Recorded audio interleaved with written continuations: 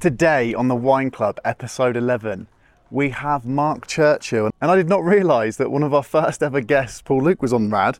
And this is the intro, which I hope that Spotify and Amazon and all the good places where you're listening to this, YouTube, don't take it off. But this used to get me going when I was a kid. Used to love watching Rad, the Groms tour with Christian Stevenson, Marc Churchill, all the Groms.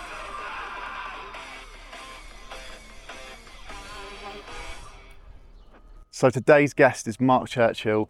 He now commentates for people such as the Red Bull, the Olympics, World Skate being the Olympics, and we have a phenomenal plethora of skateboarding chat with Marc Churchill, absolute hero of mine, as I state many times in this fantastic chat with Marc Churchill. Roll the tape. Who you guys working for? Who is this? It's skate wine. Oh, beautiful. Did you say skate wine? Yes, sir. Hello, welcome to the Wine Club, episode 11. I think I've got that right this time. I didn't in Sean Goff's. Today, we've got an absolute hero of mine. I've looked up to him since I was about 11 years old and seen him on Rad. Marc Churchill, welcome to the Wine Club. Oh, thank you. Thanks. The Wine Club's great. But firstly, 11 other people have done this already. They've been that stupid. 11 people. Well done. Well done, people. 11 other people? Yeah. You're saying it's episode 11? Ah, yes, sorry. 11 other people, right? Should I come back when you're in the headspace for this? Sorry, mate. I'm on cloud. I've just had my Spanish lesson, so I am a little bit on cloud 9 at the moment. Okay. I've wanted to put this on Skate Wine for ages, and I'm going to go straight into it. The story of when I first met you. So I remember seeing you on Rad with Christian Stevenson when I started skateboarding, and you were a massive influence to me when I first started skateboarding, and seeing you on telly and the humour and the overall skateboarding, it was brilliant. But do you remember the first time you met me? Let's go straight into it. Do you remember the first time you met me? Yeah, it was at that weird bar under a bridge in Prague, wasn't it? You were wearing the chapless leather trousers, is that right? With the weird cut-out nipple thing. That was you, wasn't it? I knew I was going to get serious answers from you. No, it wasn't. I mean, there's... No, I don't actually.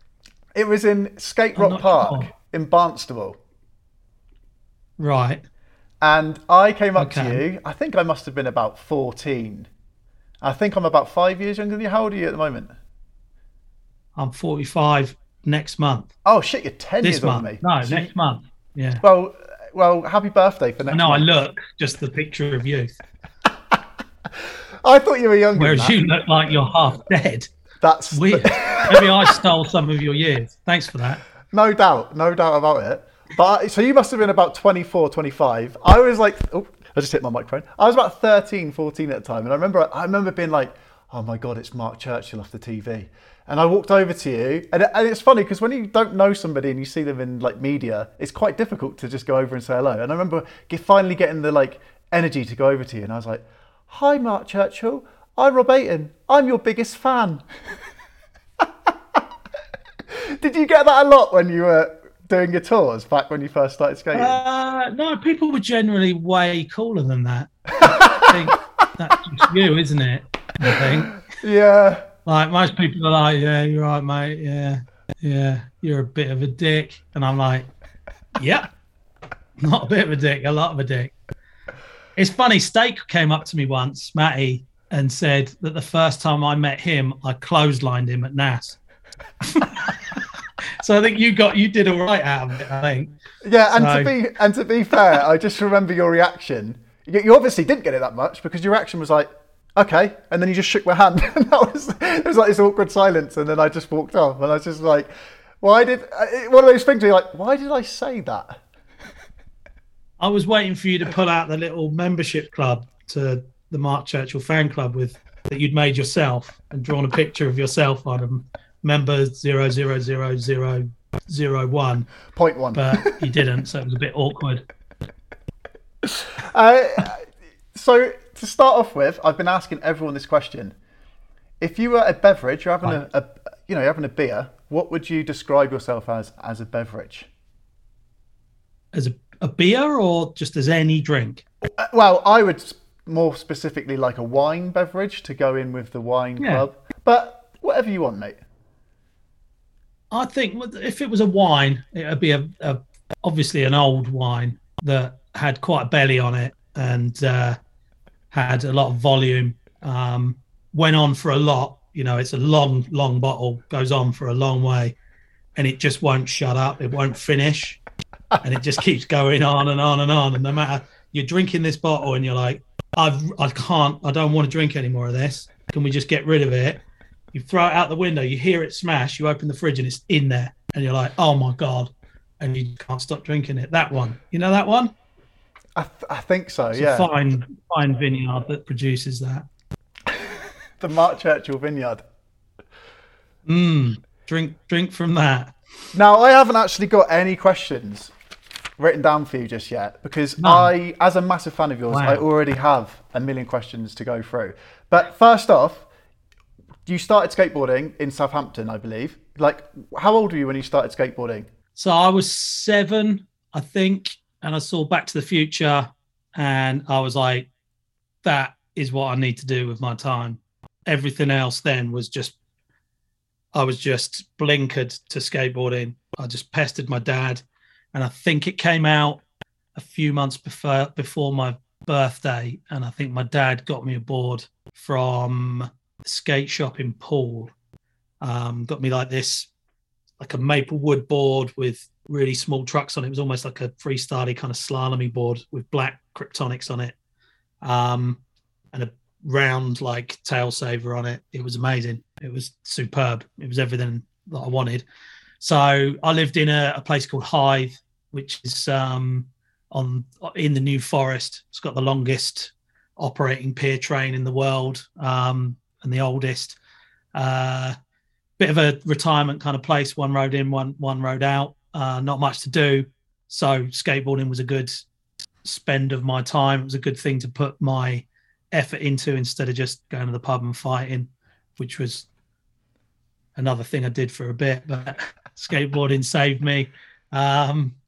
So yeah, it was quite tough in the New Forest. The ground wasn't great, and especially in an old kind of place, retirement place, like you get a lot of shit from old people, but I would just turn it around and just use humor to get away with whatever. I would just be like, right, this is my time to almost humiliate people by just running rings around them with humor and just talk shit at them, and they'd just be like, this kid's obviously got something wrong with him. So that was kind of the blend of everything. I was really small as well. I was a lot smaller than everyone else, so I had to use that kind of stuff to be able to get away with stuff and just be cheeky, and they'd be like, oh, it's cheeky Churchill, he's all right. So yeah, just started skating. My brother was already skating at the time, and he got really good really quick, but sort of was in and out, whereas I stayed with it for quite a long time. But it was a while until I got into Southampton and saw real skating. I mean, we saw some videos and had magazines and things like that, but you're talking 80s, so yeah, 87, 86 or something like that. So there wasn't that far out of town much to find. You had to find someone who were already skated. So a few people were in and out of town that were older that could obtain things. So I would see videos like GNS footage and things like that, and I'd just be like, what on earth are they doing on those handrails? Like, what are these tricks? It blew me away, and it was something. It's about the only thing I've stuck with, to be honest, my whole life. And what was your local park then? Was there a park in Hythe? Nah, nothing.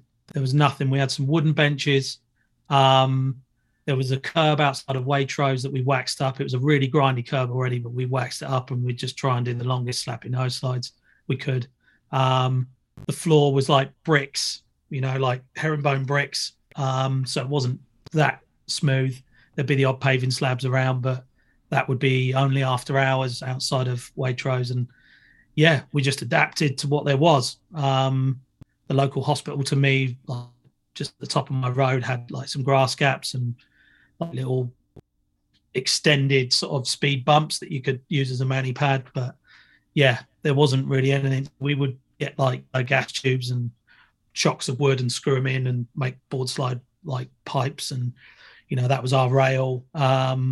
Get some scaffold tubes and screw them to a bit of wood and then put them on bricks, and you'd land a trick and then it'd fall over. You'd have to stop, set it all back up for the next person. They'd knock it all over, and it's just a complete pain in the ass. But you just adapt, and I think that's what's great about skateboarding is it doesn't matter what's around you. You just use what is there, whether it be your shed or your little local abandoned bit of concrete like Joe, or some old strip outside of an old people's home. That's what I would do, and I think everyone's got that story. It's not a unique story. Like, everyone's had something. It's only like sort of the last 10, 15 years, especially in the UK, that you could grow up at a skate park, because there is a skate park. There might have been an old freestyle or rare unit or something ramp that was somewhere. We had a few freestyle little mini ramps, like 3 and 4 foot extensions, like that they had everywhere around the world or the country. But that was about it. But yeah, I didn't really skate any ramps or anything for a long time. And then I think some guys built a ramp in their back garden, and I never skated it. I saw it, and then because it was there was a play field that backed onto it, so I could look over and be like, wow, look at that ramp, like proper little skate, but never skated it. But then I think there was the Big Apple Skate Club, which was run by some older guys, and it was at the local Applemore Sports Centre, and they would do little skates and that, and they got a mini ramp in the end. I think the council got it off of those guys out of their garden, put a metal surface on it, and that was like our only ramp in the middle of nowhere. And then one day there was the legend that Greg Nowick came down and skated it, but I missed it. And I was like, wow, never knew that he would come this far afield to skate a ramp. I remember I got in some pretty bad trouble at school, and I had to have a deal that wasn't expelled, and I was actually suspended for 2 weeks. And I went and skated that ramp every day, and my mates would be like in the science block or maths and look out, and I'd just be skating the ramp every day. And everyone's like, what the hell? Like, I was the only kid in school that could take his board to school. No one would stop me. I'd be like, bomb the hill to school, straight down into school, board in the locker before they'd even caught up with me. I'm walking off. Like, it was great. So yeah, just couldn't stop doing it. It was nuts. It surprises me how similar, like, your upbringing within skateboarding is to mine, being from Bideford. Again, like middle of nowhere, full of old people. And similarly, I mean, I never got expelled, but similarly, I was always skating at the skate park, because we were lucky that we did have a skate park. When was it when you went from, skating Hive, skating these mini ramps, to then your first sponsorship? And who was your first sponsor? Whoa, that's a tough one. So, I mean, I started as soon as I could get enough money to get the bus into Southampton, because it was a good hour. I would get the bus into town and on like a Sunday, because that was back when everything was shut on a Sunday. So you could go in the multi-story car parks, you could go down the high street, and there was steps in Southampton High Street at the time. And I started bumping into people and getting to know people, and started going traveling to places with that crew. There was a guy called Simon Blundell and Jason Short, who were like the first 2 people I met in Southampton in the BBC car park at the bottom. And they sort of took me in, kind of thing. And I would go skating with them and meet up with them there, and then met the rest of the crew, like Shaky Bakes, Neil Baker, and all people like that. And there was a real tight crew in Southampton, a good motivated crew that wanted to go and do shit. And we would travel a lot. And then when I met Greg, he was like Shaky Bakes would drive us to Radland, places like that. And then Greg was always up for driving places, probably shouldn't have been, but he would. And we would travel everywhere. We'd drive to Burnley for 6.5, 7 hours to skate for 3, and then drive home for 5 hours. Wow. That was a standard Saturday, and Don Bryder, Mike Tudor, and Stiffin, and all the kind of generation above Greg's generation, all the originals. If you don't know who Don Bryder is, look him up online and see the innovator of skateboard style in the UK. And Shout out Don Bryder. yeah, he's just an absolute legend. Miserable shit, but fantastic. We love him. Yeah, they all travelled. They all did things. They went Scotland, Burnley, Manchester, wherever. They went to whatever was going on. And I remember I'd be at Wakefield on a youth club visit, and because the local Hyde Youth Club used to arrange visits, so I would go with them in a minibus, and we'd go to skate parks because that's what everyone wanted to do. And I'd turn up at those, and Mike Tudor and Bryder and Nigel Page and people were there. They'd just be like, "Oh, you're right." We're like, "No way, these are all like the old dudes," and they're everywhere I go. It was amazing, especially like Radlands, and knowing a lot of those people was good, because you'd go to Radlands and you'd see the legends of British skateboarding absolutely smashing it. I'd just be stood there holding my board, too scared to skate, just like, oh. And then, like, say Dave Allen would just come and sit down next to you and be like, "You're right, mate." And you're just like, "Oh my God, what is going on?" So, like, yeah, I mean, after going towards things, it's so much stuff, and I didn't have any sponsors. I just, would just try and make a board last as long as I could. And I was working a little bit, doing some washing up and stuff like that, so I could afford a board every now and then, like washing up at the local pub. But I'd spend most of the wages at the bar. But yeah, it was like, a board has always been the same price as it is now. Well, maybe not now. It's gone up for the first time ever. So boards have always been the same price, but wages were obviously a lot lower back then. So it was pretty hefty to buy a board.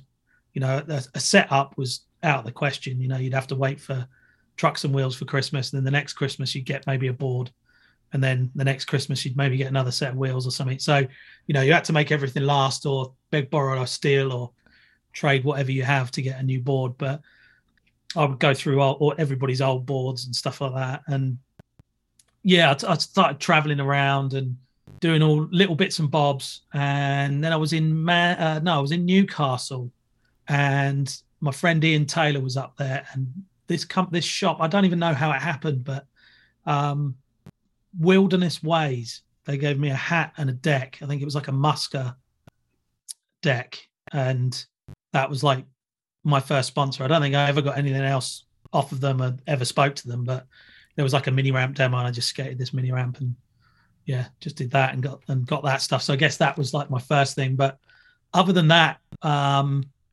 was on Rookie skateboards for a little while, direct from New York. How old were you? His distribution. This is late teens. Yeah, mid to late teens. Yeah, late teens. So I started doing rad and started doing bits and bobs on TV, around that time. So whether anyone liked it or not, I was around. And I remember I would shoot rad, and then it was like, cool, they've paid for my train fare to come up to London. And I would always get it so that it was skate night at PlayStation at the time, Bay 66. So I would go skate. That would be like, I'd shoot rad, be like, yeah, cool, we've done a TV show, whatever. How did rad? And now how I'm did gonna go rad and come skate, about? and that was what I wanted to do. I was at a comp in Germany, and Christian was there, and I was just messing around. It was in a velodrome, and I was just skating the velodrome, messing around, just being me, just being an idiot. And he took a shine to me, and we ended up having the same flight back to London. We got on the tube back from Heathrow, and I remember every time we went through a tunnel, we would pretend to surf. So we'd like jump on the seats or stand up, and we'd be like, whoa, like really over dramatic morons, still hungover probably. And yeah, back, and he said, "Oh, I'm the team manager for Vans. I'd like to give you some Vans." And I was like, "Cool," thinking it's just like one pair of Vans. And he's like, "Oh, let me have your address and everything and phone number." And then he sorted me out with a pair of, I got some black Fairlanes, and I was just so blown away. I was like, oh my God, it's like, this is a dream come true. I couldn't afford Vans back then. I couldn't afford anything. And then he asked me to go to London to shoot a pilot for a TV show. And he said, we want you to teach a trick, an ollie or something like that. And I was like, okay, cool. So I went to London, met them at Liverpool Street, shot this thing, went home, me £100 to do it. And I was like, boom, I can get into town and go skating for a couple of weeks now. Like, I can afford to buy some food of some sort, probably a can of nourishment or something, like living off absolutely nothing. So I was like, cool, completely sort of unaware of what I was doing. Like, I had no idea the importance of any of my actions. And I think that's probably why I ended up doing them, because I was quite blasé, and I wouldn't be like, oh, hello, welcome to RAD. Like, I'd just be like an idiot from the New Forest. So, and I think that's what they wanted. They wanted just a genuine sort of person who was into skating. So one day he phoned me up, or someone phoned me up. I don't know if it was Bob Corway, who was the director at the time, or Christian, but they were like, we've won the TV show. We've won the best pilot, and they want to give us a series. And I was like, no way, that's so good, congratulations, like, that's great, I'm really happy for you guys. If you need anything in the future, let me know. Like, stoked for you guys. Thinking, what, you phoned up to just gloat, like, gnarly. And they were like, no, you're going to be a presenter on it. And I'm like, what? Like, I'm not a presenter. Like, they were like, no, you're going to be doing the tricks every week. And I was like, wow. They're like, do you want to do it? And I'm like, can I get back to you? I don't know what I said. I think I blanked out at that point, but I still didn't really realize it until when Channel 5 launched, because it was before Channel 5. Channel 5 launched, and it was on there.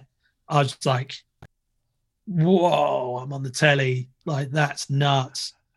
And it was weird. And then, we started filming it, and I'd get recognized and all sorts of weird things. And then, it kind of hindered a few things. I think, I remember this one time in this skate park in the middle of nowhere, Devon Way. This kid came up to me, number one fan. I think I spat on him and then just crushed him into the floor like a fag butt. That's exactly how I remember it. I think doing RAD hindered me a little bit, because I think people were like, who's this guy? He's come out of nowhere, been involved in nothing, and now he's presenting this TV show. There's all these other people that are more accomplished skateboarders that could do it. Yes. Like, why is this guy doing it? And I was asking those questions as well. Like, I'd be like, why am I doing this? This is weird. But I think just before that, going back to sponsors, Chris at Offbeat Sports, I would constantly be in Offbeat. If it rained, we'd be in there watching videos. It was the hub, like most skate parks, skate-around skate shops. He wasn't a skater, but he was an XM motocross rider. I think he was the first person in the country to give away free grip tape with a board. So sorry, all the skate shops that now have to do that. But I think he was a pioneer in skate shops. I think he was like the second oldest one in the country before he closed the doors next to Surrey Skates, or maybe even the skate shop. I don't know. But I'd be in there all the time, and I'd try and blag boards off of him, and like, he'd always do me discounts and stuff like that, but he didn't have a team. So he mentioned to Chris at Shiner about me. And then one day I went in and he said, Chris said, put a sponsor me tape together. So I put this terrible sponsor me tape together of me skating around Southampton. And in this Chris was into it. Tape, in this sponsor tape, did you put any of your humour like we see in RAD? It was just skateboarding. Just pure 100% shredding. I think there was maybe, I can't remember if it was in that one, but there might have been another one where there's a woman telling me off for skating this marble fountain in Hythe Marina. And she's like having a go at me, and I give her a load of jip, but I'm not sure if I think that was in it. Maybe not. So yeah, he liked it. And I had a phone call with him, and he said, yeah, we want to give you Santa Cruz skateboards. And I was just like, what? Like, completely blown away.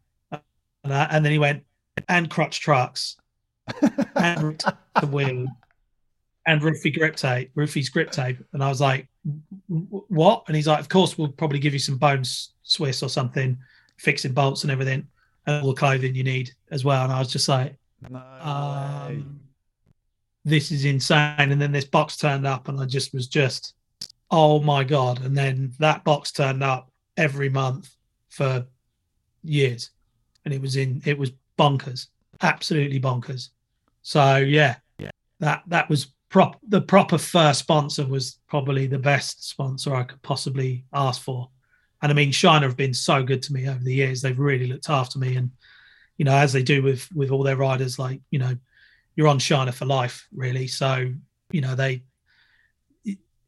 evolved with current times, and they do things slightly differently now, and they've obviously moved on to bigger and better things, and still really smashing it in the skate distribution stuff, and things are slightly different, but the core values are still there, which is great. Yeah, you're so humble. I think that when you say about Christian Stevenson first seeing you in Germany, and I remember when I was at SLS in 2019 before we had the pandemic, and I was running through a few things that I was going to try and do whilst I was there with my Skatewine stuff, and you were just coming up with ideas left, right, and centre. And I think that one thing you're being very humble about is your character and your ability to have quick wit is amazing. And you're also a part of that generation of when we had Jackass and Dirty Sanchez. And I think that for me, that was really, really inspiring in that it wasn't just, Nigel Houston doing nollie, heel flip, lip slide down a 20 stair. It was like, hang on a second, skateboarding's got some character too. So I think you're being quite humble in the fact that, your skateboarding ability was insane too, but you're also this character, which you still are, and you've gone on to bigger and better things. And it amazes me. I didn't know the story. It amazes me how something as small as just seeing Christian Stevenson, I mean, it's not small, but seeing someone like Christian Stevenson in Germany and how it's like developed your life as someone who's a fan of yours, how it's like changed your life. Was Rad done with Andy Evans then? Because I've got Andy Evans noted down. When did you first meet Andy Evans? Rad had run maybe 2 series, maybe 3 series or something like that. And then they said they're bringing in this other guy to do some other things. And I was like, I wonder what this guy's going to be like. And a new person that's part of this really tight little crew that we had, it was only 4 of us or something, We started off sharing an office as well. Like we shared an office with Lee Francis as well from... I'm having a mind blank. Bo Selector and stuff like that. So the main dude from that, I used to sit next to him, and it's funny because me and Evans would film sketches with me dressed up as people. So wow, what's his name?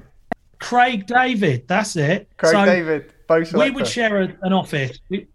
So we were sharing an office with Lee Francis that did Bo Selector, and it was a very small thing, and I would be dressing up as Craig David and doing sketches and things, and then he went on and that was one of his main characters. So I don't know, hopefully I planted a little seed there, but this came along like halfway through everything, and it changed the whole dynamic of everything. He actually thought I was a complete prick at first and had made preconceptions, and he profusely apologizes for this. He thought he was going to meet this absolute tool. I mean, in one way he did, but he had preconceptions of what I was like, and then rapidly was like, no, this guy's just a moron. Like he's just doing his thing. Like he's just a normal skate rat, possibly bigger skate rat than most.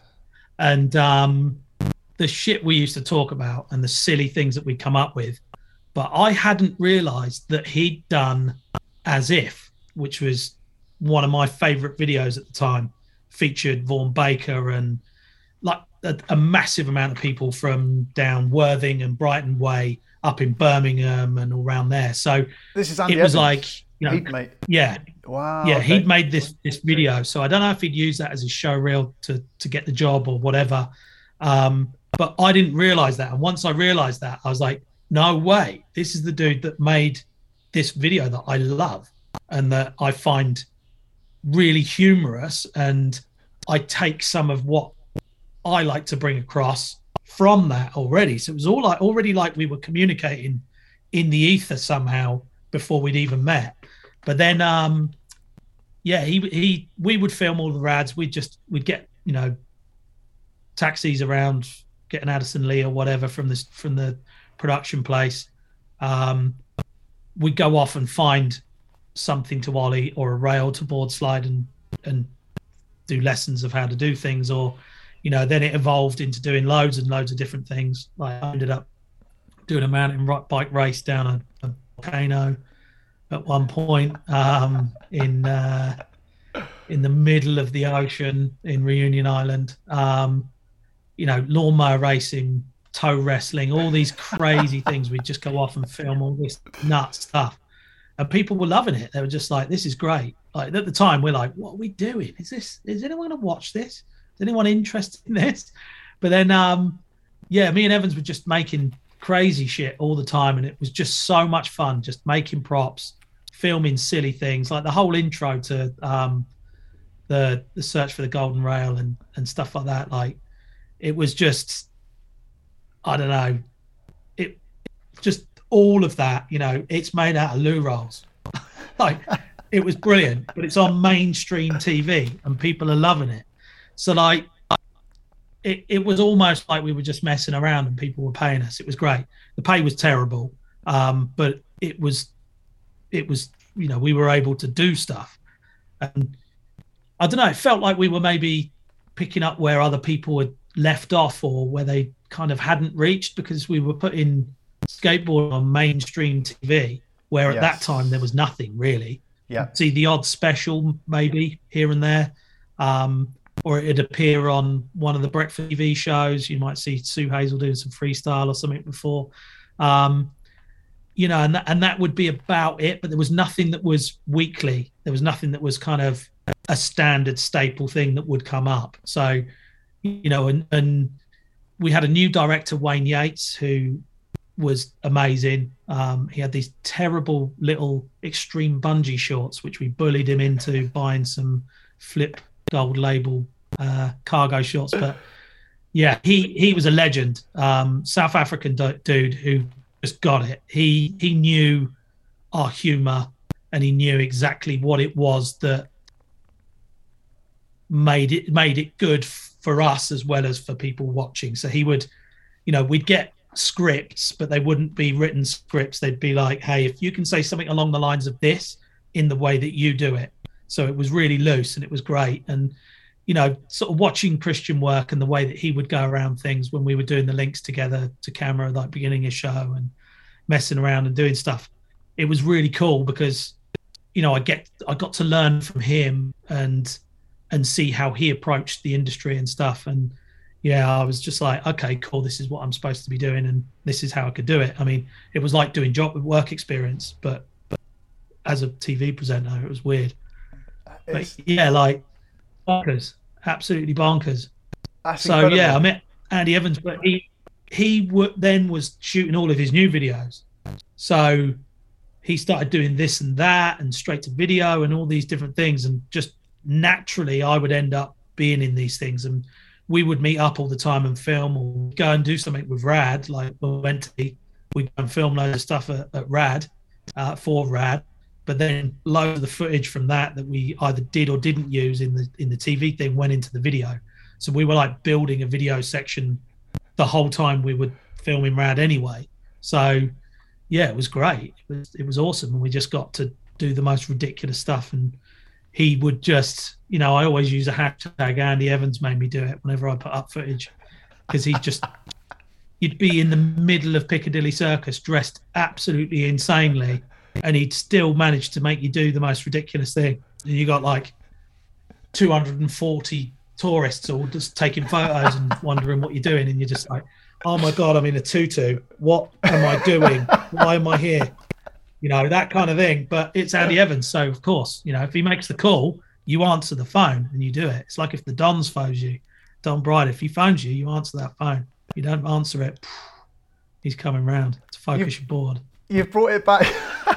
You've brought back weirdly vivid memories of when I'd started skateboarding. I had Rad, and I'd try and, if I missed them, I'd try and tape them on VHS. I'm really showing my age now. And the other one that was weekly, but it was at 4:00 in the morning, was I think it was X Games or something along those lines. And that's what I never did actually get fully into vert skateboarding, but that's what really inspired me to want to skate vert. Is seeing that, I was recording them at 4 a.m. You'd set the timer on the VHS recorder, and then you'd get the one too many, go round again. And hopefully there wouldn't be something dodgy after the 9 o'clock watershed period. What was your favourite Rad experience then, whilst you were doing Rad? Whoa, that's a tough one. I mean, it was all amazing. It was just all of it was great. I mean, we went to X Games, and I remember meeting Tim Broch, Jai Bondarov, saw Sheckler was there, but he was like, I think he'd just come out of his dad's penis, so he was just a little bit bigger than that. And he was just flying around all over the course, and I just said, whoa, who's this kid? But Tim came up to me, and then I spoke to him, and he knew Chris really well from Shiner and all these people. So sort of, I said, oh, I'm on Santa Cruz Skateboards as well, and I'm a big fan of yours, like fanned out and everything. And he was super cool, and he's like, hey, you should meet my friend Jaya. So I spoke to him for a while, and they were passing me drinks and stuff because I wasn't quite allowed in the bit where they were. And yeah, just seeing everyone there, like, and watching the finals there. I think Costin was there and loads of other people, and being able to see a real American competition that was that large scale. Yes. And the crowds, and like the cameras on zip lines and all of that. That was maybe not the time, but one of the most overwhelming full, like, frontal introductions to American or worldwide skateboard competitions. Just like, whoa, this is nuts. This is Chris Ince is not naked anywhere and drunk. There's people taking this really seriously. Like, this isn't Radland. This is like big times. Yeah, so going to the States was good. But I don't know, like, sort of a collective of a few of them just going off and shooting these missions with Evans, whether it be going to Livy and meeting people like Sprocket and stuff like that.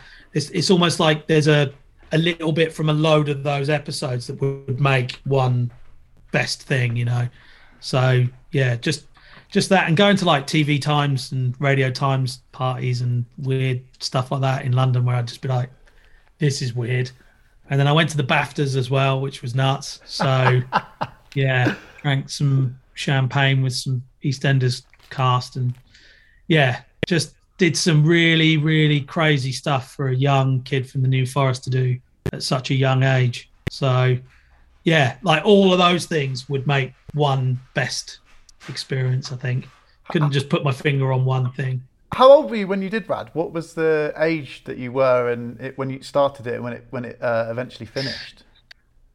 I don't know. I want to say maybe 18 to maybe 20 something, early 20s, maybe something like that.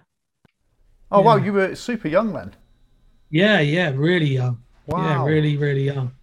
So maybe 20 to something, but yeah, really young. And I mean, yeah, if they'd known what I'd been up to as a younger person, they probably wouldn't have had me in the same room as some of them. But yeah, it was great. A similar question, but slightly different. What was your favourite episode, if you remember one specifically?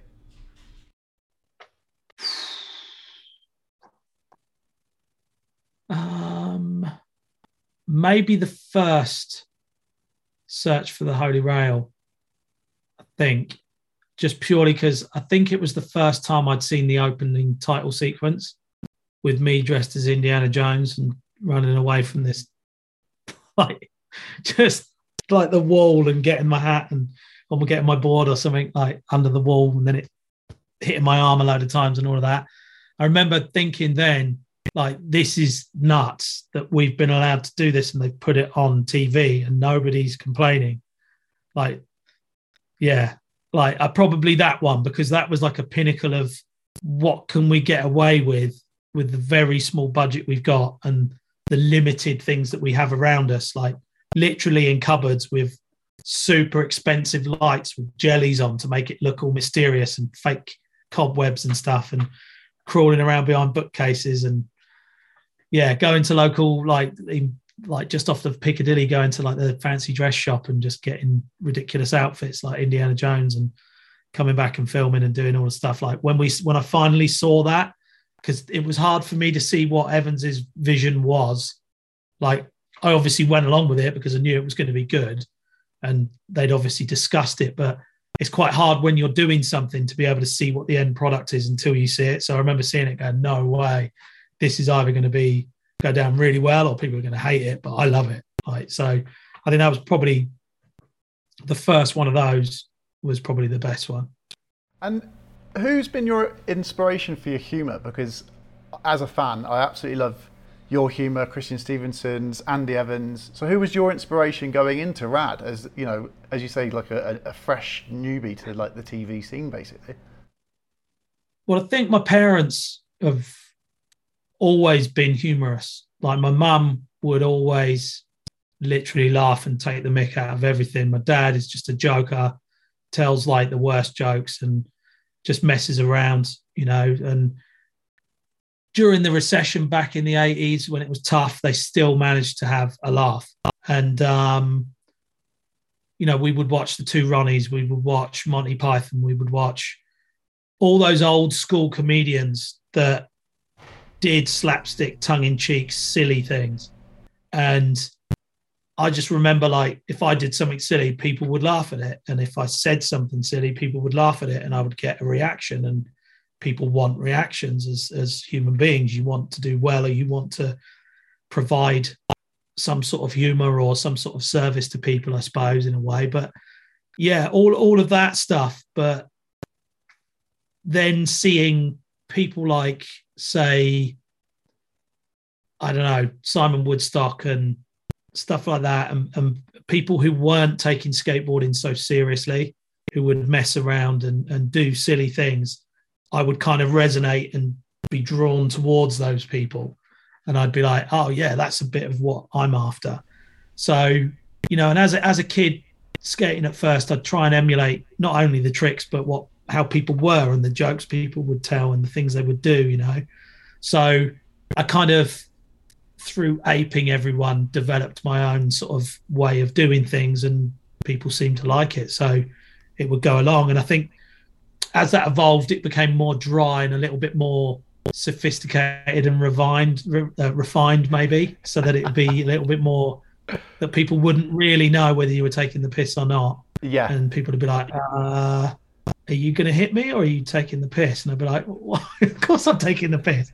Like, and I think that was quite a funny thing to play with. But yeah, just be like, let's just be as biggest dicks as we can, and that would be what would make it on film, or what we would do. You know, we would always be doing Jackass style kind of stuff, you know, like from, say, Big Brother, you know, shit and boob and stuff like that, you know, Dave Carney stuff and all of that Jackass stuff. Like, we were doing things similar to that, maybe not as extreme, but we would do silly things like fall over in front of people and just shout in the shopping centre, and, you know, just do silly things, spill drinks and, you know, whatever, like make a kind of mockery of yourself, but also peacocking in a way of like, everyone look at me, that kind of attention seeking bullshit that people hide but they love. But it would be very much like that kind of thing. So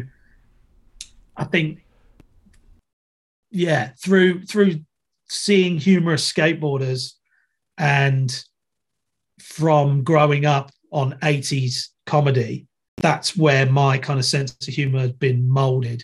You know, because skateboarding is a fine line. You've got so many different levels. Like, nowadays anything goes, but back, you know, mid to late 90s, early 2000s, everything was pretty serious back then. There wasn't that much room for maybe what we were doing. But I think in a way, like my comedy and that kind of stuff, it's not like I'm a comic, but like the way I would fuck around and do silly things, and me and Evans would be doing all these stupid things, it's almost like my skating was slightly the opposite of that.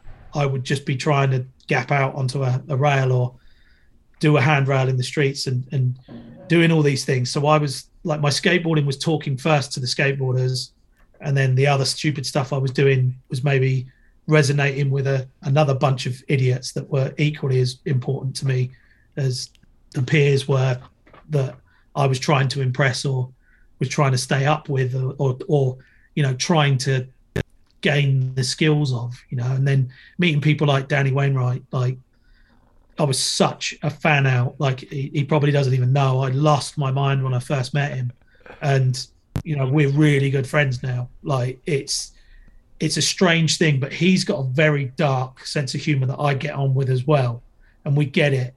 You know when you're sort of with a friend and there'll be an oddball walking a few people away and they walk past and you just look at each other and start laughing. You know 100% you're laughing about the same thing. You're laughing about like exactly the same thing. You don't even need to say it. You could never say it. And you know, like Danny's kind of like that. And a lot of my friends are like that, like Shaky Bakes. We'd laugh about people's ridiculous footwear and send each other pictures of shoes and stuff like that. And, you know, like, I think when you have that way of looking at the world, anyone else who looks at the world that way is almost like an immediate family member, if you know what I mean. Like you're like, oh, you're a dick as well. You should definitely hang out with us dicks. Like, and you do. Like, so you sort of fit into these little pockets of skateboarders. You got like a load of Liverpudlian gnarly dudes who are spitting on each other and doing crazy stuff at 1,000 miles an hour. And you're like, yeah, they're gnarly. They're not into what we're into. And then you got these guys that are super tech and they're wearing big baggy stuff over here. And there's us guys just fucking around. We don't really fit in anywhere. We kind of skate a little bit like that and a bit of that, but we're just uncool. We're not cool enough to hang out in those groups. And I think the humor side of it can build bridges between all of it, I think. I hope so. For sure. Definitely. What happened once Rad finished then? Rad finished what, in the early 2000s? Yeah, Rad finished. They wanted to do the Australia Groms tour. Yes. So they wanted to go there, but they didn't want to pay me to do it. They just wanted to give me expenses. I should have done it in hindsight, but I was kind of like, I'm not going to work for free, so I'm not going to go. And I stood on my ground and just said no. And that kind of, because I was doing both, like I was getting a lot of skating done, but skating wasn't like, it was almost like a thing that was running parallel with doing Rad, being a TV presenter. And it kind of gave me a new sort of direction with skating. And that became my main priority then. It was like, okay, Rad's over. I went and started working in a card shop in the shopping centre and just skated. So I went from a TV presenter to a card shop, working in a card shop. What card shop? What card shop was it? Carlton Cards? Athena. Okay. So you know where you could get the poster of the girl with the bum hanging out with the tennis ball and the tennis racket, that kind of place, or like a really nice, legit, soft focus lion picture, like you need in your life. You could also buy like a little squeezy pig that would go make noises or whatever, or like maybe a keyring of a penis or something, you know, or a boob. So I like that kind of place where you just buy utter shit that you put in a drawer and just regret spending. But yeah, I worked there. Like there was some problems at home, so I needed to go and get a job and help contribute. So I did that. I just went from a TV presenter to working there, and I just skated. My priority was just skating, and that's when things changed. And I think it kind of, maybe I became a legitimate skateboarder, not a skateboarder that maybe people saw was living on the coattails of being a TV presenter. Right. And I felt like I maybe had something to prove as well. So not doing Rad anymore kind of gave me this kick up the arse to do more with my skating. And I was just going everywhere with Greg, Neil and all the dudes from Southampton, and then started going on other tours, doing other things. I'd already met Munson and Carl Wilson and a few other people at the time, Ben Ramers at the time, and we started going to the States like on a yearly pilgrimage to like the Pacific Northwest. So whether we'd start in Seattle and go up to Portland or Orcas Island or whatever, we were doing that, and we'd shoot like Vans adverts and film little edits and do stuff. And then I remember I filmed something with Greg and Jerome and everyone, and then we sent that footage to Andy Evans, and he made an edit out of it for Vans, I think, and put it up online. And like, so there was like still a connection there, and everybody was still doing things, and but it was like I really didn't care about anything other than going and bettering myself at skateboarding at that point. There was nothing in the world, like everything had sort of fallen away. So Rad had gone, my girlfriend at the time had gone, home life wasn't great, and I was kind of couch surfing at the time and back and forward to my dad's in Hyde still, and I just was like, right, skateboarding, this is where I need to be. It sort of took it back to where I began with skateboarding, to get away from other issues that I didn't really want to deal with at the time, or other feelings of loss or whatever. Skateboarding would replace that with the feeling of doing a trick, or that whole psychology of you're not. I always say to people are like, I'll be having the worst stressful time, and you drop in, say in a bowl or whatever, you ain't got time to think about what's going on. You're thinking about the next wall come out, what trick you're going to do and stuff. So it's a really good escapism from other things that are going on. So I was kind of suffering a bit of loss, and I just pumped everything into skateboarding, and it just went from strength to strength, and just started properly going for it. And I think I had a lot of anger towards a lot of things in the world at that time as well. So I was just like taking everything out on skateboarding and punishing my body, and just sort of just being like, right, what's next?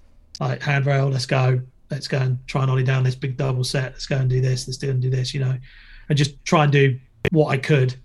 And that's where I went for like the next 10 years or something. That was what I was doing.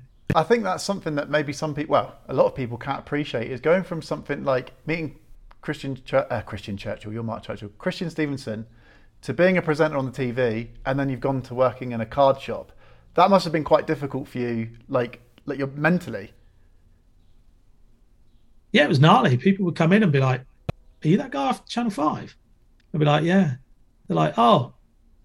And like my colleagues didn't know. Some of them just weren't from that world, and they'd be like, "What?" And then they found out, they were like, "Why are you working here?" And stuff like that. It was a bit weird, because it was just like, well, I need money, but I don't care. Also, like if you need money, you need to work, and a job is a job.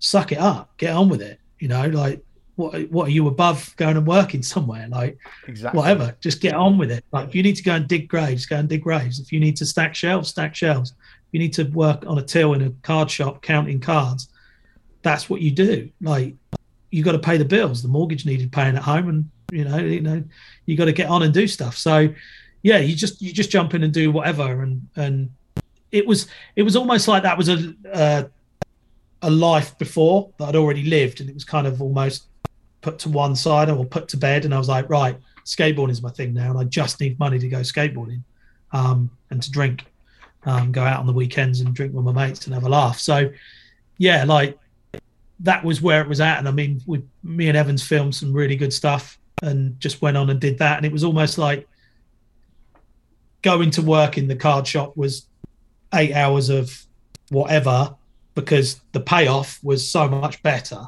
Going skateboarding, it didn't matter what this bit here was, because I wasn't focused here. I was focused here and on the bigger picture and moving forward. So it was everything's always been about skateboarding and what I could do from it and with it, and pretty much everything I've done has been skateboarding. I worked as a sign writer when I left school, was working as someone washing up in the local pub. Then I was a TV presenter. Then I did that. But then, everything else has kind of been because of skateboarding or around skateboarding. So, it was just go forward. It's a solid mindset that you've got. And I don't think every human being possesses that mindset. And it's incredible that you might not see it, but you bounce back from that. And it brings me on nicely to how you developed from being in that spot to now, you've been presenting for Vans and the Olympics. Well, I was in there and the card shop, and obviously I was going to Offbeat on my lunch breaks and spoke to all of those guys, which is Offbeat Sports, the local skate shop. And James was leaving there. A good friend of mine, James Humphreys, is an absolute legend. He was leaving there and going on. So I applied for his job and sort of begged and pleaded to get his job. And I said, I'll do it for the same money that I'm getting at Athena, because I'd worked out what I needed to pay the bills and everything at that time. So I just went to there and was working there. Then when that was for a good few years, so that was amazing, setting up boards for people, building BMXs, doing everything, like getting people on good first setups instead of these cheap rubbish ones that you can buy from chain stores. Yes. Like going, look, okay, this is a little bit more expensive, but the experience you get from this will keep you skateboarding. If you get one of the cheaper ones, you're not going to bother because it's not even really a skateboard. So being able to do that and push skateboarding harder from a skate shop side of things was almost like, cool, I'm contributing again towards skateboarding. I feel like I'm worthy again, or I've got a purpose again. So I was doing that and I loved working there. And another good friend of mine, Dave Mentz, who was my colleague there, he was just a laugh and we would have so much fun. And obviously Don would be in most days. He would be dropping off stickers or posting stuff or getting screens, the graphics made up and stuff. So he'd always be in like, oh, you're right. We'd be like, Don's, you're right. And yeah, he was always a ray of dark sunshine every day. And it was just really good fun. I mean, working in a skate shop is different than working in any other place ever. The social side of it, the frustration of it, all parts of it, it was amazing. But when Chris finally said, look, we're going to close the doors, a chain store had opened up as a Christmas pop-up in one of the shopping centres in Southampton, and then they stayed and they just undercut that. So the skater-owned or like the proper core skate shop just couldn't survive. So he pulled the plug. But at that point, I got asked to design some skate parks for Gravity, which I started doing, and they gave me a job, which then gave me further funding to do more stuff. And then, I was doing demos for Vans in Newquay. So go and do like the odd Eastpak thing, just sort of gate crash that and go off with them and do some dates. And then got asked to go and skate the Eastpak ramp at Newquay at Boardmasters when it was on the beach.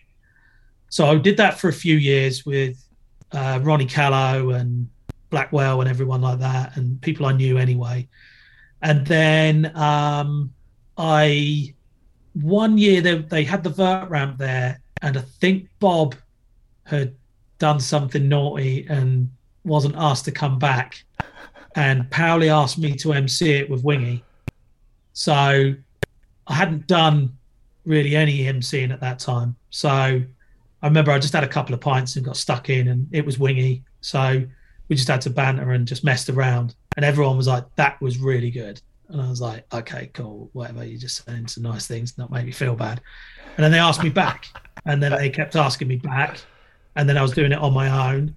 And then other people started asking me to MC stuff. Like I'd go to ISPO in Germany and do stuff. And Pauli had me MC like all of his things as well. Amazing. And I just started doing that. And then people were like, hey, can you come and do like the audio part of this event? We're going to be showing the footage. You won't be on camera, but can you MC it as a live webcast, basically? So I started doing that stuff. And then I remember Red Bull took on Bowl Rippers and they said, we want you to present on it. So I started doing that. And there was a number of other little things that I do on camera. And I don't know, it just suddenly went boom. Like you're now going to do loads and loads of stuff. So I was doing Mystic Cup. Like that's a gnarly one, Mystic Cup.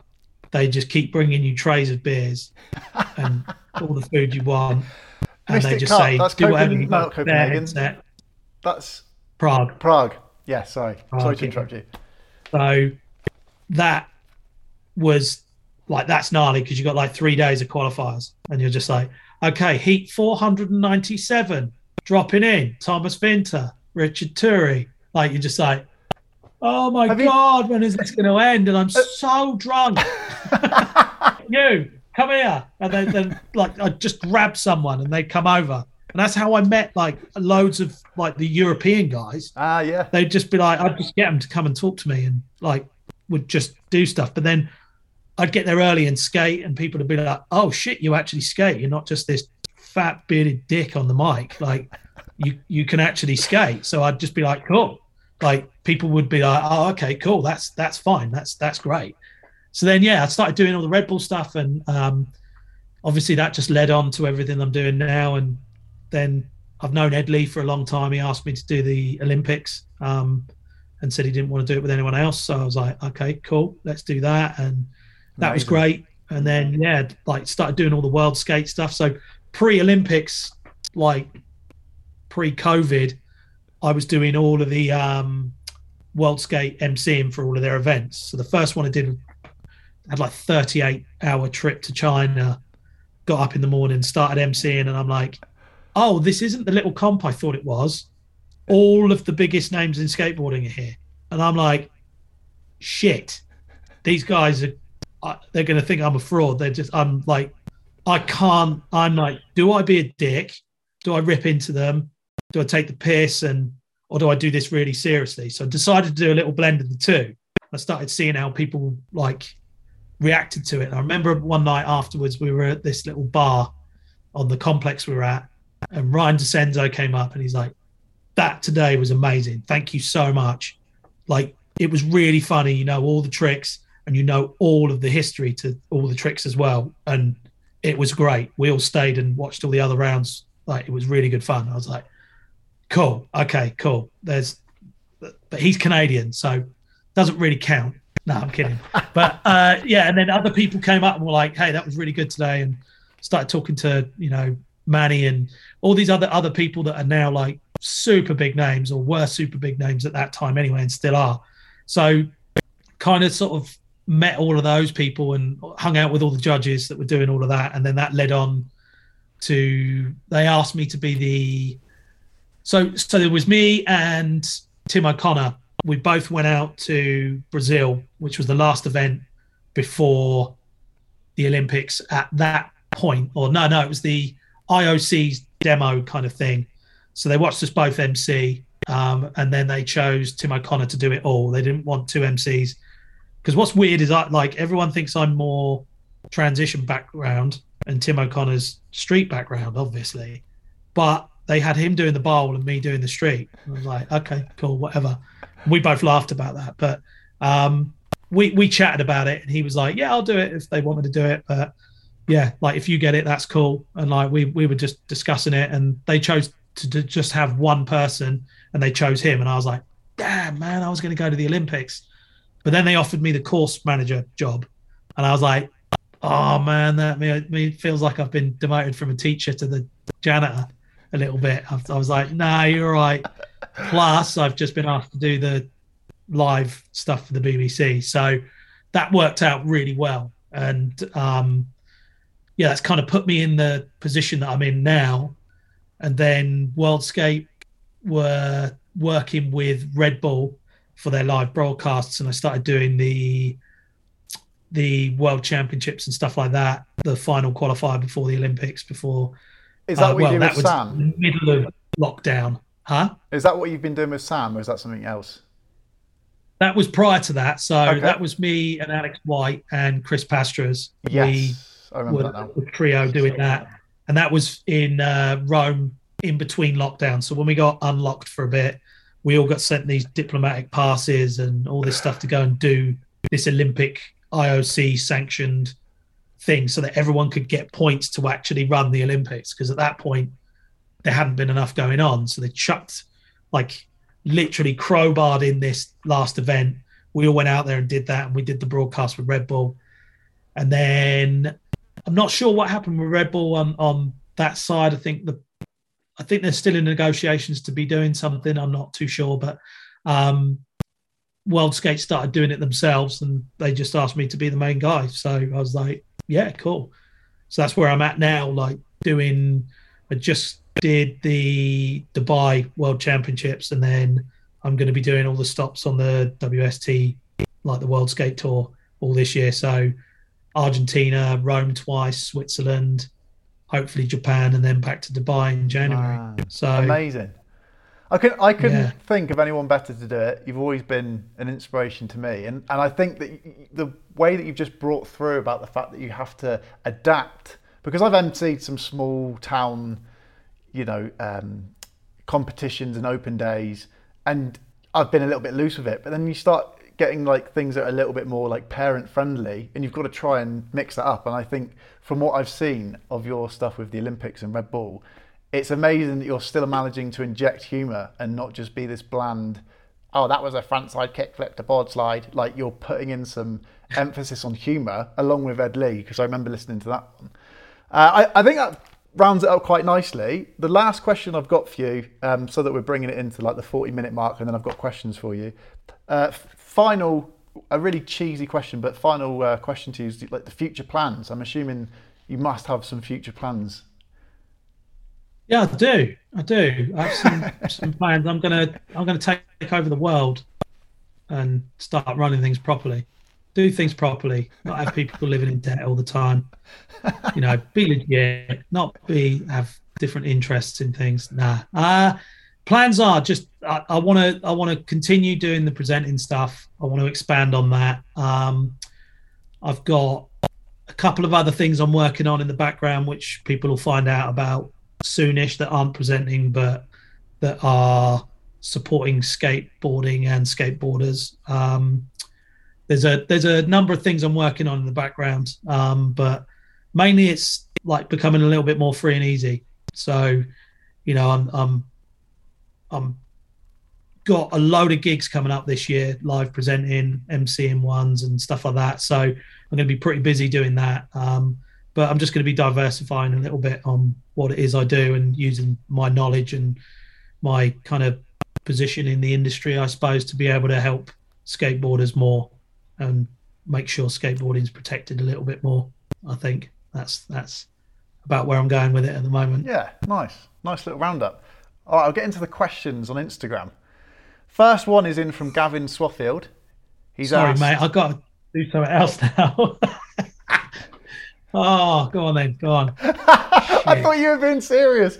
Anyone watching that back is going to see my face. There you go, drop. exactly. That's what I was saying earlier. Are you serious? Oh, well, I've got the video that I posted on my Skatewine when I was interviewing you. Obviously, I'm still like looking up to you. This was back in the Vans Park series, and I still look up to you like, oh my God, it's Marc Churchill. And I remember asking you to do that video, and I couldn't work out whether you were being serious or joking. I was like, I think he's joking. He's just said that I smell like dog shit. I think he's joking. Rule of thumb, I'm always joking. Just go with that. Oh, that thankfully that's how I took it. Right, we've got Gavin Swaffield's question, and this is brilliant. Boom, boom. Swaffy, did he ever find the Holy Rail? Rad. I mean, did the guys ever find Animal Chin? I think it's a forever voyage. Yeah, but it was round the back of Asda, just rusted, and someone had like levered off the jewels off of it, and other supermarkets are available. Someone pissed on it a little bit, and I mean, it was only made out of loo rolls, so it was really soggy and horrible. Hopefully, I would love it if Andy Evans was like, "No, I've still got that. It's in my loft. It'd be amazing." Or if it's just on display somewhere in Sunset and Vine, which is the production company, like you go in their main entrance, there's a glass like cabinet with that in it with spotlights. That'd be amazing.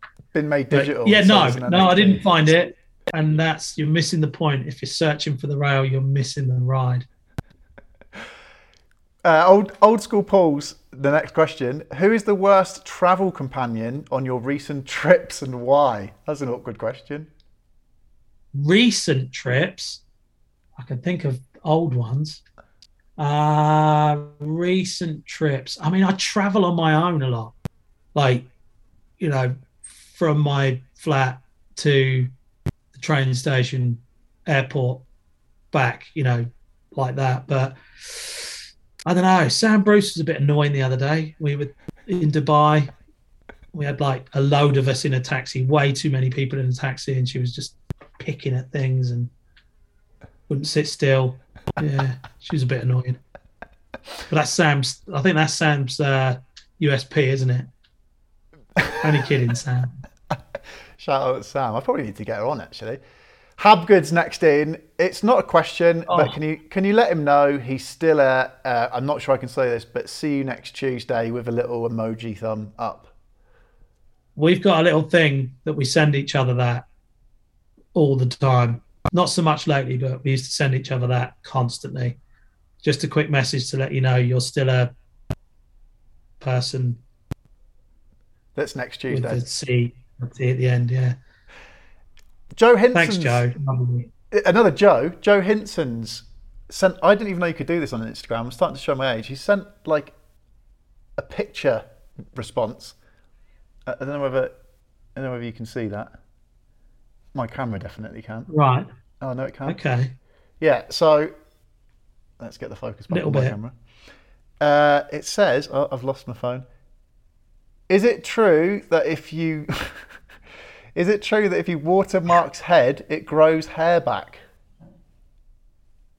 It grows back. If it was, I'd very much like it to be like that, but no, not for a very long time. No. Maybe I need to get like, those adverts that come up on Instagram for... No. See, as soon as you go past 40, all of your adverts change. Like Facebook feed on the side, like Instagram feed, it starts going for erectile dysfunction, hair loss, fitness, all these different things like acid reflux tablets and all these different things. It's like, Jesus Christ. But maybe I should start clicking on them actually and get myself sorted out. All of those things need addressing. At least you're not getting random ones. I often see Ben Powell posting, "Why have I got this?" And it's something like a cat litter holder or something. And he's like, "Why am I getting this? I haven't even got a cat." Habgood's got another one. I like the ones that you get from Wish, where you're like, is that a sex toy or is it a utensil that would change my life? Like, you don't even know. You're like, what even is that? Why is it there? Wish is a really good one. I've got a cupboard full of that shit now. Habgood sent in another one, and it's actually a serious question this time. Any more Andy Evans videos in the pipeline? I would really, really hope so. I keep sort of telling him about ideas I have for skits and for other different silly things that I'd like to do. And I don't know, I'd like to see at least one more. I'd like to see a video of the new generation of skaters all in there filming proper sections. But I'd like to see some of the characters that we've got in UK skateboarding having a little bit of time to shine. And because that's the thing with Andy Evans's videos, you get a very clear picture of who people are through their video section and what they do and how they are. And I think that's kind of missing a little bit in a lot of media. I mean, you see it from Instagram, but some people are quite serious on their Instagram, and people use Instagram in different ways. Like they're like, no, like this is for legit skateboarding or whatever. And it would be good to see like a DVD on the front of a magazine, Skateboarder's Companion, write to Andy Evans and say that you want a DVD on the front of your next issue, or not the next issue, but an issue, which is a new video offering from Andy Evans. And Andy, if you want me to dress up silly in Piccadilly Circus, I will. Just one last time. I'm up for it as well, Andy Evans, just to give myself a shout out. I couldn't agree with you more as well. I absolutely love the character within skate videos. Another really serious question from Sean Goff, who says, do you think snakeboarding could make it into the Olympics? As an ex-UK champ, would you make the team? Of course. No, I don't think it could. I think if it did, the Peter Stringfellow of snakeboarding, Sean Goff, would be there with a pole to dance on. He would be there with bells on his nipples, for sure. Definitely.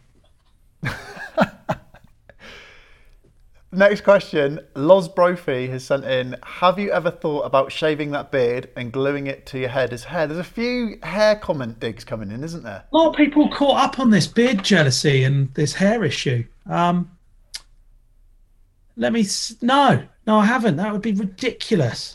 I'd look like Hitler or something, wouldn't I? Maybe I should just shave all of this off and make a little comb over somehow. No, I haven't. I still do have hair. I just chop it off. There's just not much there. But I mean, the last day of school, I shaved my head. So and then on and off, I'd maybe have long hair, like this long, every now and then. But I've always had a skinhead, basically. Like a lot of this. It's my look. Yeah, that's an odd one to focus on. Get into the beard. The beard's lovely. It's the condition of it. I still you can't can grow smell it it and feel it from there. Like you'd just be in awe of it. It's true. Some people say it glows at night. I wouldn't know. I'm asleep. Loz Brophy's also sent in a question saying, this is another fixation that people seem to have. Is Jake Anderson really one of your children? You seem to look very similar these days. Ha ha. I spent a bit of time down there as a kid. He could be. Could well be. Yeah, maybe. I mean, we do get on. It's a good rumour. Let's go with yes. Let's say yes. Jake Churchill Anderson is my child. Yes. Yes. Big Fat Mush has sent in, why does another one. Why does Mark Munson look like he should be your dad? I love it that completely by coincidence you've got two family genetic questions, one after the other on Instagram. We are a big family, though, aren't we? Really, to cliche it up. I would love Mark Munson to be my dad. I'd either be a quivering mess in the corner or the most successful human being to have ever walked the earth. Back in the day, there was Mr. Motivator. You should put up a little video of him doing his thing in his leotard. But Mark Munson is the original Mr. Motivator. I did the best trick I think I've ever done because he was shouting at me and I didn't even have a clue who he was. So, yeah, I was at Urban Games and I'd been doing this wall ride. Me and Howard Cook were doing this wall ride. There was like 2 quarter pipes and a huge wall ride with Sprite written on it. And I'd learned frontside ollie, like land on the wall and yank it off into the flat bank. And I kept doing it bigger and bigger. And he started shouting, "Do it into the other fucking quarter, you mug!" And I'm like, whoa, who's this dude? This bronzed Persian bear stood up there. Whoa, like that, puffing his chest out. I'm like, holy crap. Proper Essex lad. And I did it a couple of times. He's like, what the fuck are you doing? Get into the other quarter pipe. And I think I tried it once and then I was going for it again and everyone stopped and started screaming because he was screaming. And then I did it and everyone went mental. And I still think that's probably one of the gnarliest things I ever did. But it was because he was shouting at me. And I was like, I better do what this guy says. I think he dyes his hair black. He looks intimidating. He looks like a Chippendale. And he looks like he might accost me in a sexual way if I don't. So I did it. Yeah. Do you know what? And that's how I got to know him. And then he was like, you should come to America with us. And I was like, who the fuck are you? I'm really scared. of one of the skateboarding personalities. I've never met him, actually. He's a big character. Oh, he's brilliant. Yeah. He's brilliant. He's a soft little teddy, but he's absolutely amazing. Very motivational. I've swapped over the Instagram accounts. You've got 2 more questions. Carhart, the final boss, which is probably the biggest British meme account coming out of the UK. Now we're talking. Has dare I say it's the same question as earlier, ask him about the location of the Holy Grail. The Holy Grail or the Holy Rail? He's put the I can't read. Holy Rail, sorry. The Holy Grail's in my loft in Shirley in Southampton. It's up there with the original copy of the Bible, actually. Should probably get them on eBay. But yeah, around the back of Asda, isn't it? Covered in piss. Around the back of Asda. Final question. Every Asda. You've got one near you, it's there. Right, there's one in Perth in Scotland, and there's one in Newquay as well. Final question coming in from Beagles B's response.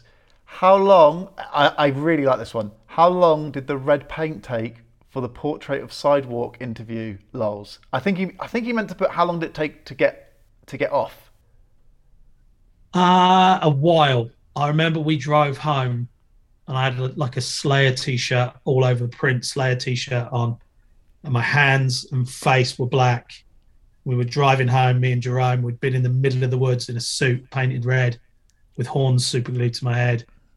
And yeah, I think that was a few washes to come off. It took a while. Yeah, that was gnarly. A very But red I think bath. it came out well. It was good. But what was worse than that was, I think the following Halloween, or maybe the Halloween after, I went out dressed similar to that because I had the horns still. So I put them on with the costume glue that we used, and I walked into town to the local pub, and I got there and I was putting on some music, DJing. I wouldn't say that I ever DJed, but I just played some tracks after the other. And I got there and they'd sweated off. So I phoned my friend Russ and I was like, hey, Russ. And he's a carpenter and he's got all sorts of tools and glues and things. I was like, can you bring some really good super glue with you? So, and he was, and I didn't tell him why actually. And he was like, yeah, okay. And he brought it and he gave it to me when we got there. And I was like, right, cool. And I went into the toilets and he was like, and I came back out and I had these horns stuck on my head. And he was like, no, please tell me you didn't just do that. And I'm like, yeah. And he's like, you're an absolute idiot. And I'd super glued these horns on my head. And I remember being in the bath, soaking at like 5 a.m, trying to get them off my head. I'd pulled one of them off and I just had no skin where half of this one had been. So it was just this bit of my skull showing. And I was like, I can't do that to the other one. Like, it was gnarly. So yeah, they took longer to get off that time. Did you go to sleep with one horn then? I think I did, yeah. And then I think it came off in the morning when I had a shower or something. Like, so dumb. But yeah, whatever. They just kept falling off. And I was like, well, I want them to stay on for the night. So yeah, super glue. Do you have photos from the night? It wasn't just like normal super glue. It was like industrial, proper, like heavy duty, silly, crazy super glue. So yeah. I got that from the fact that you've lost half your skin. Did you have you got photos from that night? Yeah, somewhere. I need to see those. There are photos of that night for sure. Amazing. And I don't look concerned at all about them not coming off for some reason. I remember once when I came out, I think Russ grabbed hold of them and went like that. And I was like, whoa. And like it pulled up the skin on my forehead. And like he was like, you're an idiot. You know, they're not coming off. And I was like, yeah, it'll be all right. I'll sweat them off. Idiot. But yeah, like that shooting that thing for Sidewalk was great because like Jerome got into it and he was like, let's do this portrait. And we just went out to the forest near me in Southampton into the New Forest and just painted up, like put the suit on and everything and just started doing photos. And he had different jellies on the lights and things so he could make things look different colors and that. And yeah, that was great. That came out quite well. Didn't have a beard back then either. Should have super glued a beard on. I think a lot of the questionnaires would have liked that. Yeah. Did you ever get that silly super glued beard off? Right, that rounds up the first, probably hopefully of more podcasts with yourself, because I did have a few more notes to write down, but I want to try and keep them in the hour to hour and a half area. Sure. And I hope I haven't, for the listener, fanboyed out too hard, because I am a massive fan of yours, Mark. And, you know, hopefully people have listened to that, and I really do respect your like work ethic and, you know, your history within skateboarding. So thank you ever so much for your time this evening. My pleasure, mate. I apologise to the listener at the beginning. For some reason, there was a bit of an issue with the connection, but hopefully people have got through that fine. I'm only mentioning it at the end so people aren't fixated on that at the beginning. But since Midway, it's been brilliant. So thank you ever so much, Marc Churchill. Awesome. Thanks for having me, mate. Have a good evening. And you. See you next time. Hero. Let's do it again, for sure. Definitely. Thanks, Mark. My pleasure, mate. Take care. Nice one. See you, mate. Bye. Cheers. Wow. I always say wow. Marc Churchill has been an inspiration of mine with Christian Stevenson, the Dirty Sanchos lot, the Jackass lot, anyone with personality in skateboarding, I thrive on. And Marc Churchill has always been one of those that I've looked up to since I started skateboarding. So thank you ever so much to Marc Churchill for being a part of the Wine Club and giving up a couple of hours of his evening this evening. Hopefully everyone really enjoyed that episode as much as I did. I'm sorry that I fanboyed out, but Marc Churchill is such an interesting character and someone, like I say, I really do look up to and am inspired by every day throughout my skateboarding and trying to do things like this podcast. Hopefully next episode we've got the Flat Spot magazine editor Tim, who's another person who is an absolute hero from the Netherlands. Thank you for listening. Episode 11. Peace and love, the Wine Club. Who you guys working for? Who is this? It's Skate Wine. Oh, beautiful. Did you say skate wine? Yes, sir.